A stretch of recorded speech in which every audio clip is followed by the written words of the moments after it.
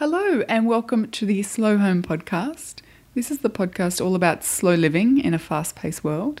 I'm Brooke McAlary. Thank you very much for joining us. And my name is Ben McAlary, and welcome to episode 183, which is going to be a hostful. Another hostful. We've got cracking questions, another 5 or so cracking questions. We do. And in some ways, we have answered some of these in our recent live video call.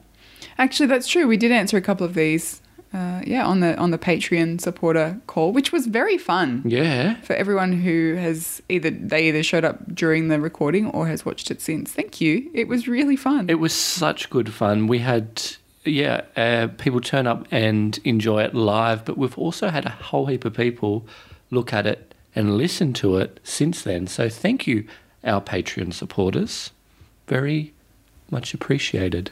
It was. If you are interested in next month's call, which will be on the 30th of August, you can find out more over on the Patreon page, patreon.com/slow.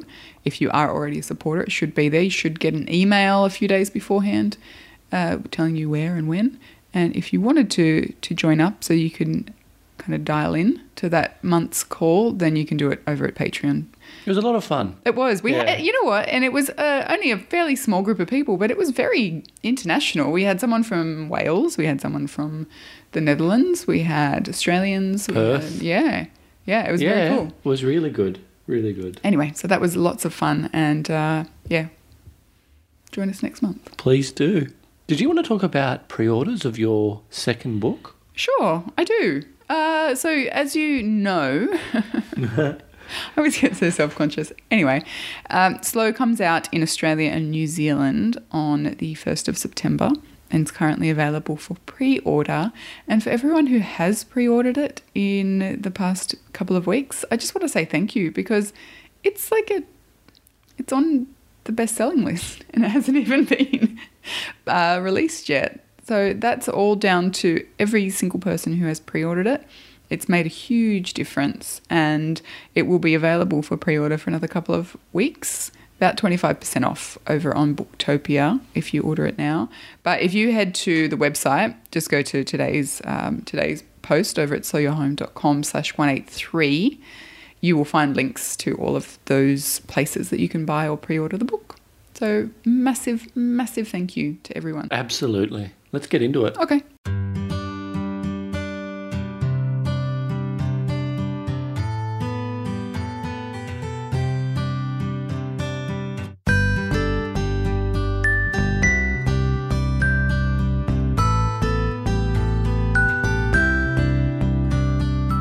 All right, the first question comes in via Kerry, and she asks, do you ever have times where your views of slow living differ? Or that one of you surprises the other with their viewpoint? Now, we've been married for 12 years. 12? 11? 10. 10. 10 years. We've been married for 10 years, Ben. So we differ on our the importance of dates, first of all, and sentimental milestones. Yep. I have slightly more interest in them than Ben.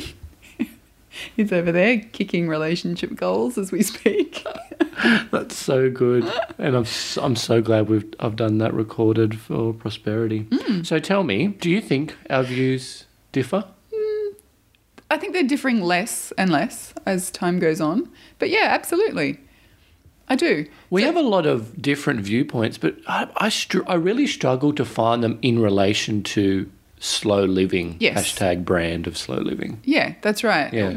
Because we don't often talk about things in terms of viewing it through the lens of slow living. Like that's just a way that we do life. And I think it's just that's a way of capturing a particular philosophy. And I just don't think that you're right. We don't talk about things in that regard very often. Yeah. In saying that, I think that there are certain things that work for me in terms of slow living that can fit under the umbrella of slow living that just don't work for you. You've tried or you haven't tried. That's very true. Yeah. So like yoga and meditation, for example, are solidly in this idea of slow living and neither of them really have stuck for you. Really, yeah, none of yoga, yes, More so. definitely, but meditation, yeah, it's still not on board that train, so to speak. And I'm not going to say never, but you're right. Some of the things that we do in terms of our mindful exercises are not the same. No. So they do differ. For example, well, tomorrow's a good example. Mm-hmm.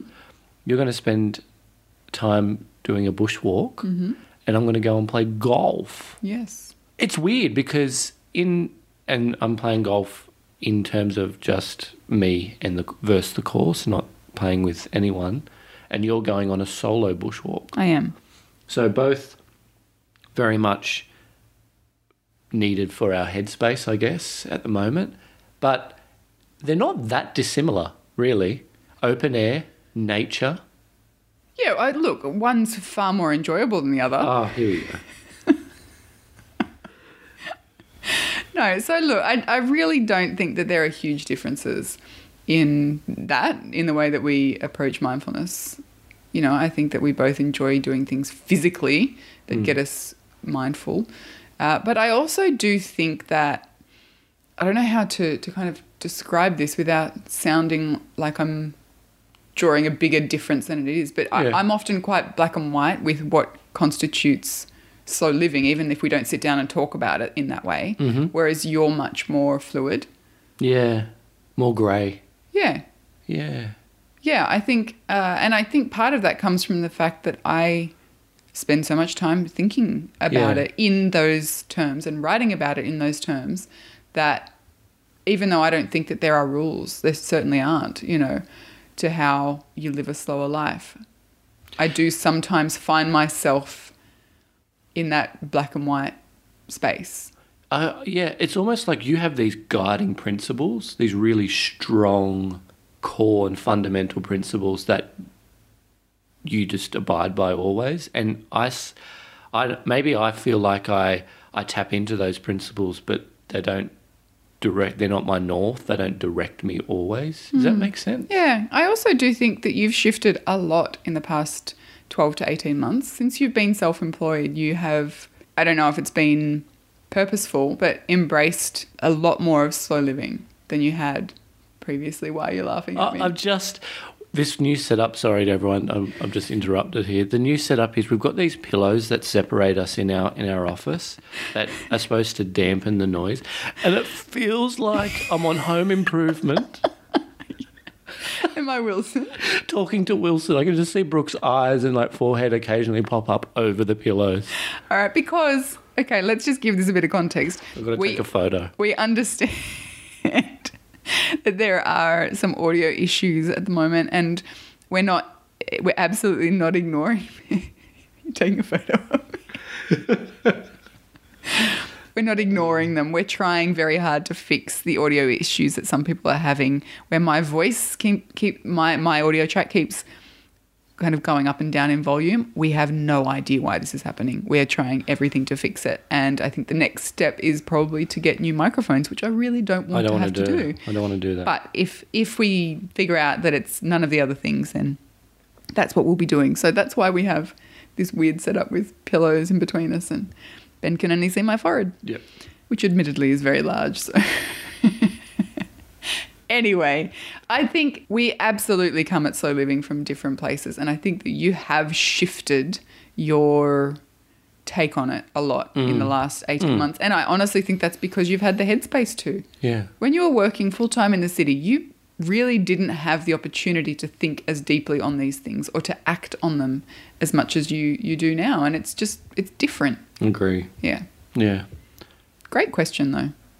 The next question is from Alison, and it's about how to manage different personality types within the family. For example, introverts versus extroverts fight, or the need of solitude versus constant companionship. So how do we manage that?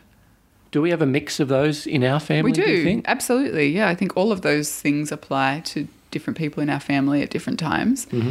And I think we manage it in the same way that we've managed most things, which is to muddle through in some ways, but also to communicate and to have boundaries. And I think the overarching thing here for me is to understand that, yes, we absolutely have individual needs and they're important, but we also don't exist in a vacuum. And part of being in a relationship with anyone, any kind of relationship, is compromise. You can't just bullheadedly push through all sorts of situations going after the one thing that you personally need, because that's not compromise. That's not a relationship. There's no give and take. So I think that over time, I've certainly come to understand that more in terms of, yes, I have needs, but so do other people. And those needs are often at odds. And I think it's growing up for me I've grown up a lot in understanding that and the way that I deal with it. And it's also circumstance. I was probably more pig-headed about my needs for aloneness and quiet time when the kids were little, because I was so tapped out and you were working very long hours, and I was really, really desperate for it. So I think in those years, I certainly wasn't particularly mindful of other people's needs once I didn't have to be. Mm-hmm. That's fair enough. Yeah, because I was all the other times. Yeah. In terms of managing it, though, in a practical sense, boundaries are really important. So that may mean, and probably does mean, that we need to take responsibility for our own needs. So let's say you're an introvert, like I'm an introvert, and you really value alone time. That's why I often get up really early in the morning, because I value that alone time. And that, particularly before the kids went to school, was the only time I could get it. So I had to take responsibility for that. And yes, that meant going to bed earlier and getting up earlier. So I think that if you can do that and then have the conversation with your partner, your kids, whoever, and explain to them why you're doing that, and then ask them to respect that. So let's say you get up at 5 a.m. so you can have an hour of quiet time. Just have a boundary in place saying, kids, kids, if you wake up, Ben, if you wake up. Yeah, Ben, if you wake up. Go and watch the TV until 6 a.m. or go in to bed with Dad until 6 a.m. Whatever it is, this is the time that I need. And I think that it's a combination of fluidity and compromise and boundaries that will change constantly over time. I absolutely agree with that. Right. I don't have anything to add, because in all seriousness, when we spoke about this one before we recorded as well, that's exactly what it is. It's about boundaries. And I think that's going to be a recurring theme in a few of these questions. Yeah, I think so. Yeah. And I actually think the boundaries and the respect and the setting up of them is key to a lot of changes that... Yeah, it needs to happen really, really early in the process of managing conflict. Right. If there is a problem, get that boundary thing right, because otherwise it's just going to keep going and going and going, and then you're going to resent it. Yes. And then you'll feel that like it's failing, all these different things. But getting that right early on is really, really important. So I think, the other side of boundaries is communication. Communication with whoever you need to communicate with. And then a certain level of compromise, but also a certain level of perseverance. You know, it's a real tilting thing. It's a real wobbly kind of balance. So it's almost communicating the why. We talk about our why a lot, which is the purpose of you doing this. But then next to that why, what that should be followed up with is how, which is the boundary thing. That's where you actually pull it all together and crystallize it, and this is what needs to happen for that why to happen. Yeah, so absolutely. It's boundaries, it's communication, and it's a certain level of compromise, I think. So Kerry and Emery both sent out a very similar question. This is the next one, and it's going to be a similar theme, I think. How do you adjust to things being out of control, out of what you had planned? And how do you regain calm, slow when life takes over? And as a bonus add on when you're sleep deprived and stressed. They're all compounding factors, aren't they? Absolutely. And my initial reaction, I think, to that question is sometimes life just does happen, despite our best efforts to live slowly or calmly. There will be times where things all happen at the same time, It's often the case. So I think, first of all, an acceptance that that will happen and that that's okay and that that's not necessarily, that it's not a failing on your part is a really good place to begin. Really good place. And then I think it's a matter of, for me, sitting with that feeling, with that discomfort, with that frustration, with that sense of overwhelm or whatever it may be. Sit with it and feel it and feel your feelings. Allow yourself to feel those feelings for a little while. Because what I find often happens in that time, in that process of feeling your feelings, you sit there, you acknowledge how you're feeling. Don't judge it. Don't criticize yourself. Don't censor it. Just sit in it, roll around in it, get to know it a bit.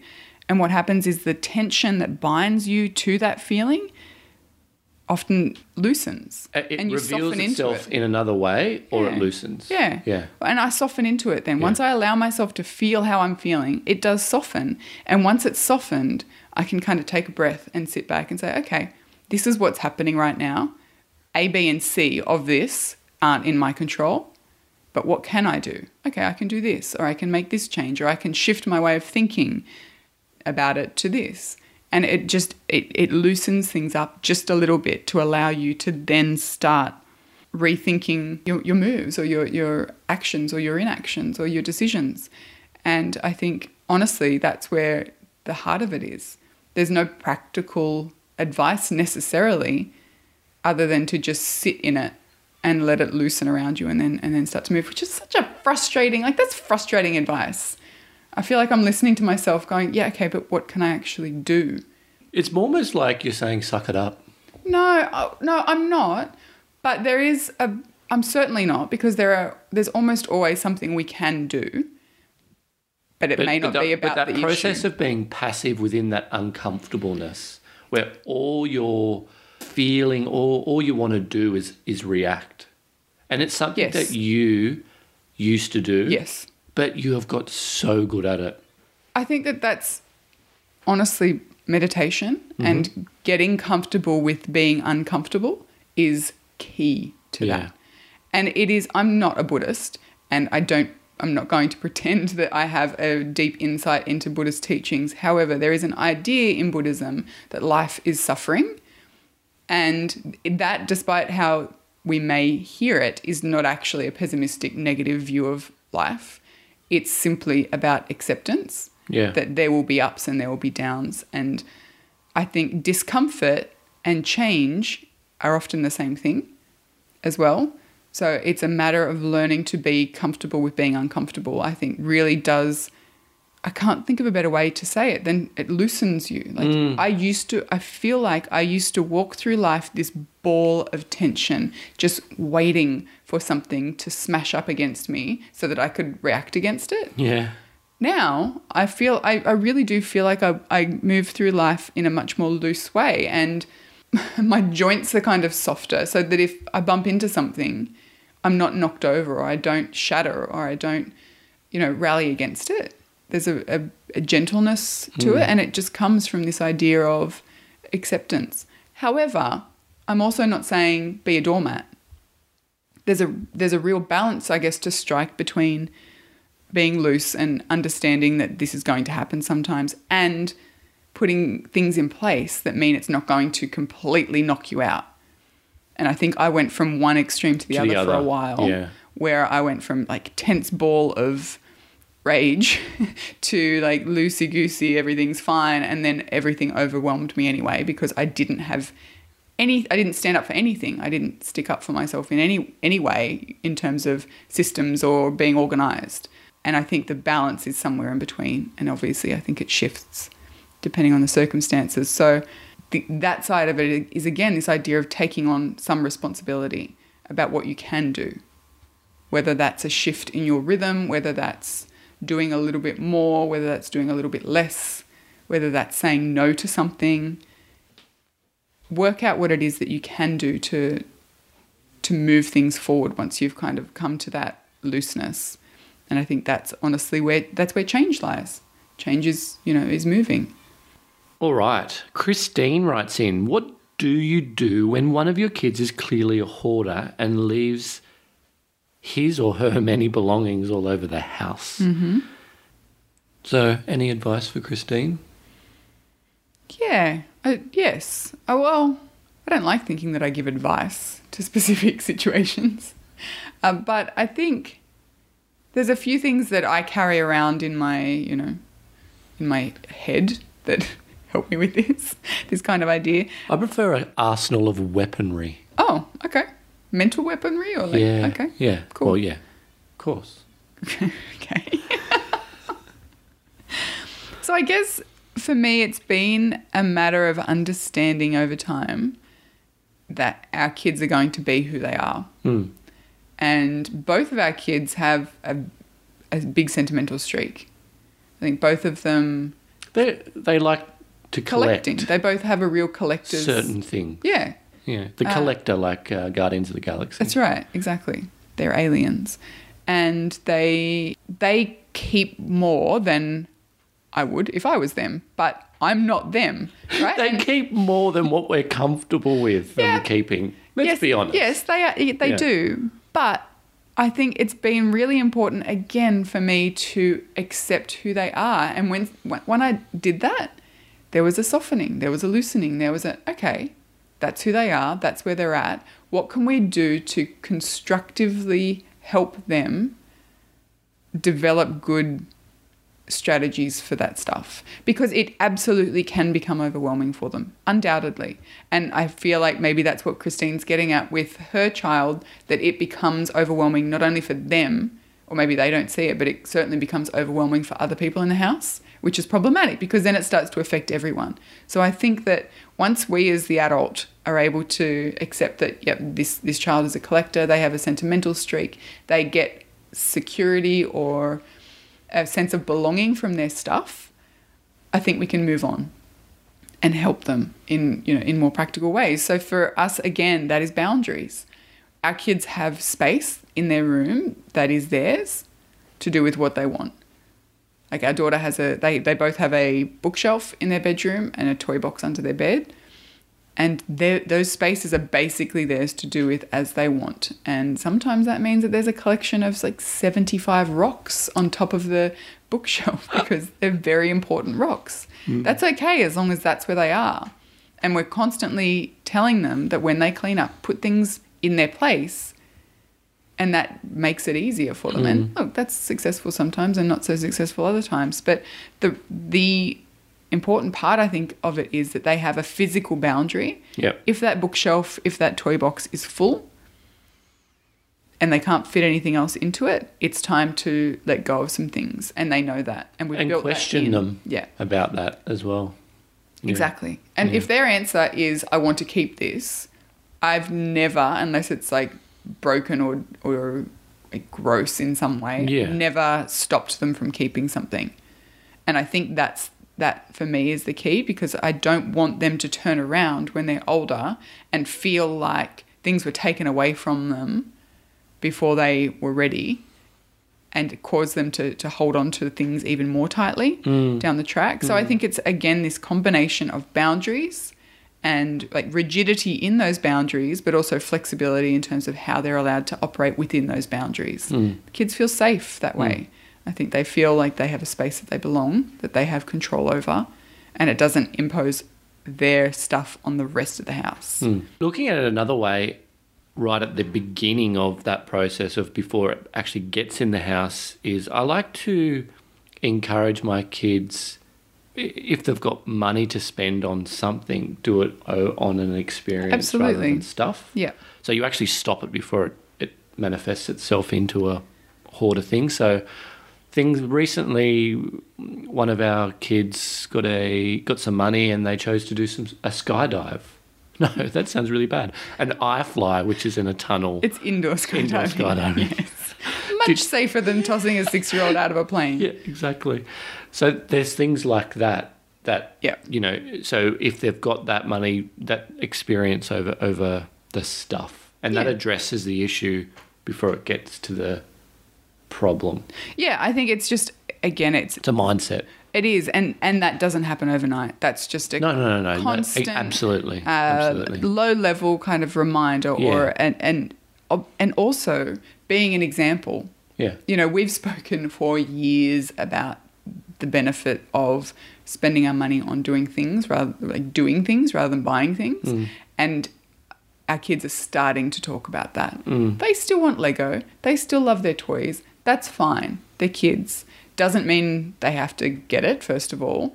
And it doesn't mean that we can't continue to teach them the benefits of doing rather than having. And and there's also that thing about like cleaning your room as well. Yeah. You know, the process of cleaning your room. Show them the benefits. And how much easier it is to do when you don't have heaps of stuff or that everything that you own has a space. Because often is when they're the rocks example is that, rocks take up a bit of room and they're heavy. So in terms of a practical approach maybe though, what we've done with our kids is, so every school holidays we go through their room, they clean it out. First day of the school holidays, we do their wardrobes, we do their toys. That's just what we do and they're used to it and it's no longer a big deal and it becomes less of a big deal every time we do it, which is fantastic.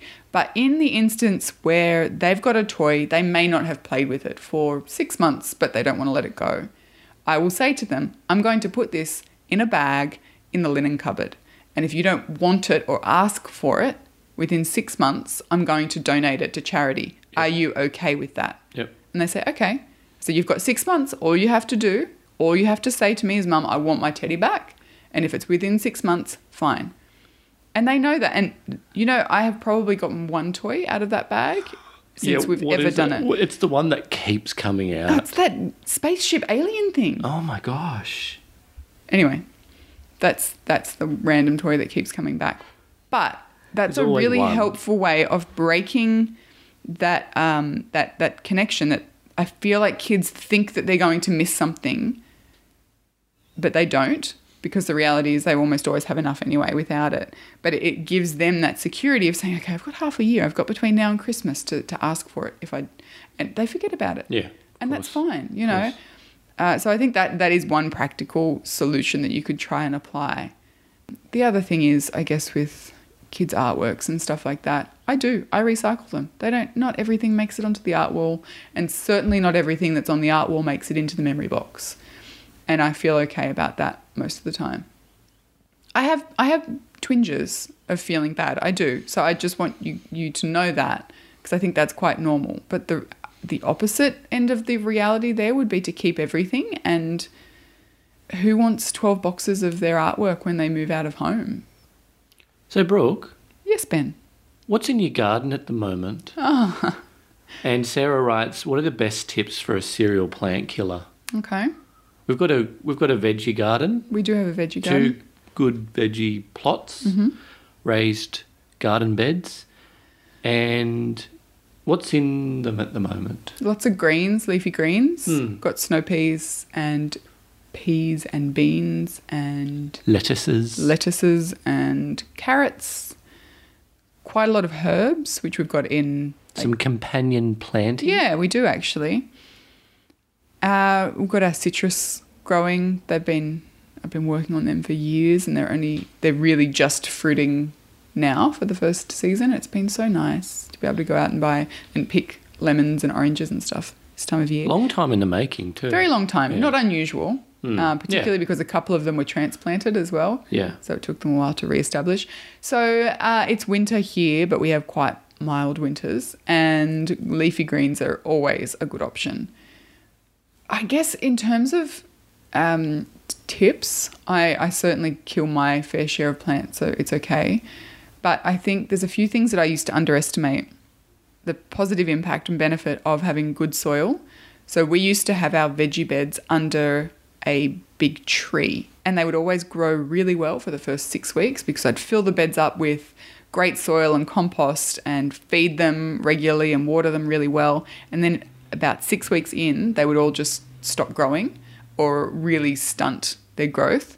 And I realised that it was because the micro roots from the big tree next door were coming in sensing, I guess, all the moisture and the goodness in the soil and coming up and filling that soil with their little tiny roots and sucking all the goodness out so the veggies weren't going to grow. So once we moved our beds away from that area, we put raised beds in, we enclosed the bottom of them so the roots won't get in, the difference has been night and day.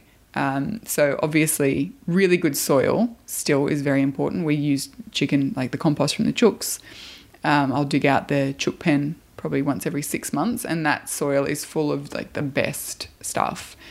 And I'll pop that in, give it a good mix. But the thing that I really underestimated, this sounds stupid, is consistency in watering and feeding. Absolutely. So make sure you don't underestimate the amount of water they need. With things, really easy things to grow, like leafy greens, it's hard to overwater them. You'd have to try really hard to overwater them. Yeah. Yeah, and I think just consistency in that. So once you've got the position right, you need solid sunshine, you need good soil, then just water and feed them with regularity, probably every second day. I have no idea where you live and like how hot it is, but I would usually water every second day. And while not watering them for a week, they're probably not going to die. They're certainly not going to thrive either.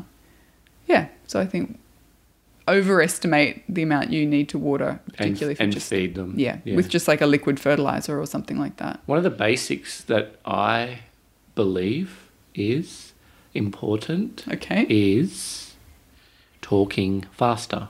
Knowing your soil and the climate you're in. So the actual climate that you're in. In Australia, and you're subscribed to a fabulous organisation called Diggers Club. Mm-hmm.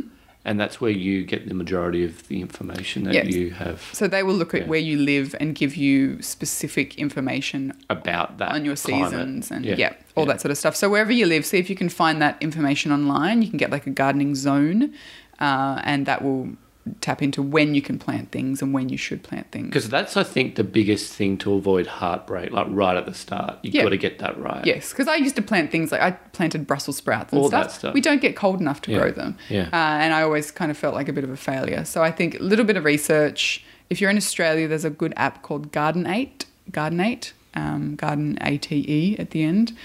I'd probably recommend that to start with as well. And water and food.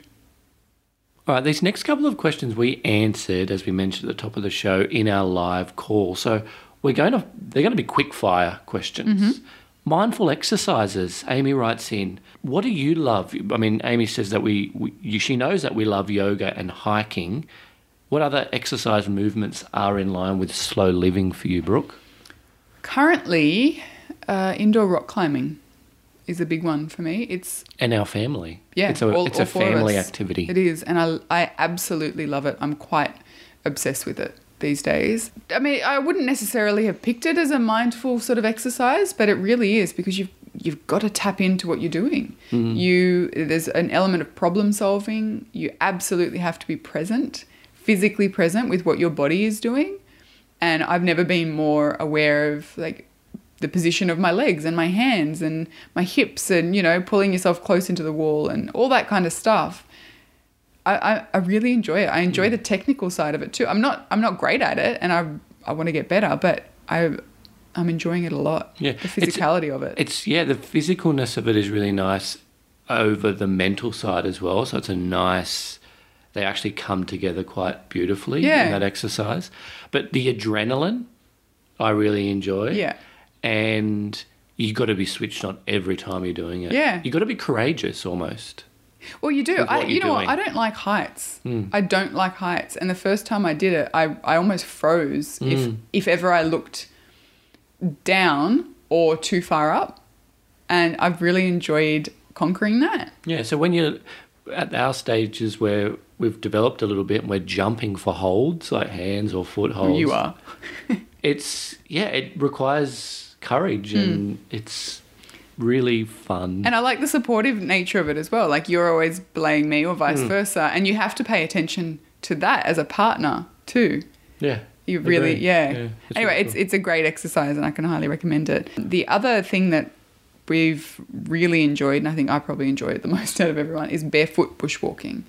So we go for bushwalks a lot, but I love the barefoot version. There's a real mindfulness to it. There's a slowness to it because you have to, otherwise you're going to rip your feet up, but and it's a grounding kind of exercise.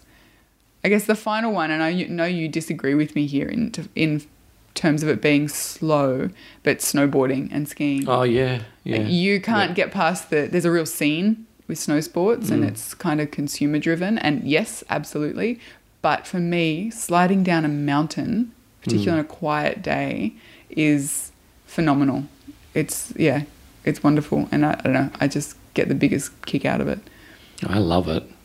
But You wouldn't have called it slow. I don't really call it slow. If you hiked up a mountain and then... If you earn your turns. Yeah, earned your turns, then maybe. So, last couple of questions. Lisa writes in, what are you reading at the moment, Brooke? I'm reading... A book. Yes, I'm reading Stephen King's It. What about blog? Ooh. I'm reading a lot of travel blogs at the moment.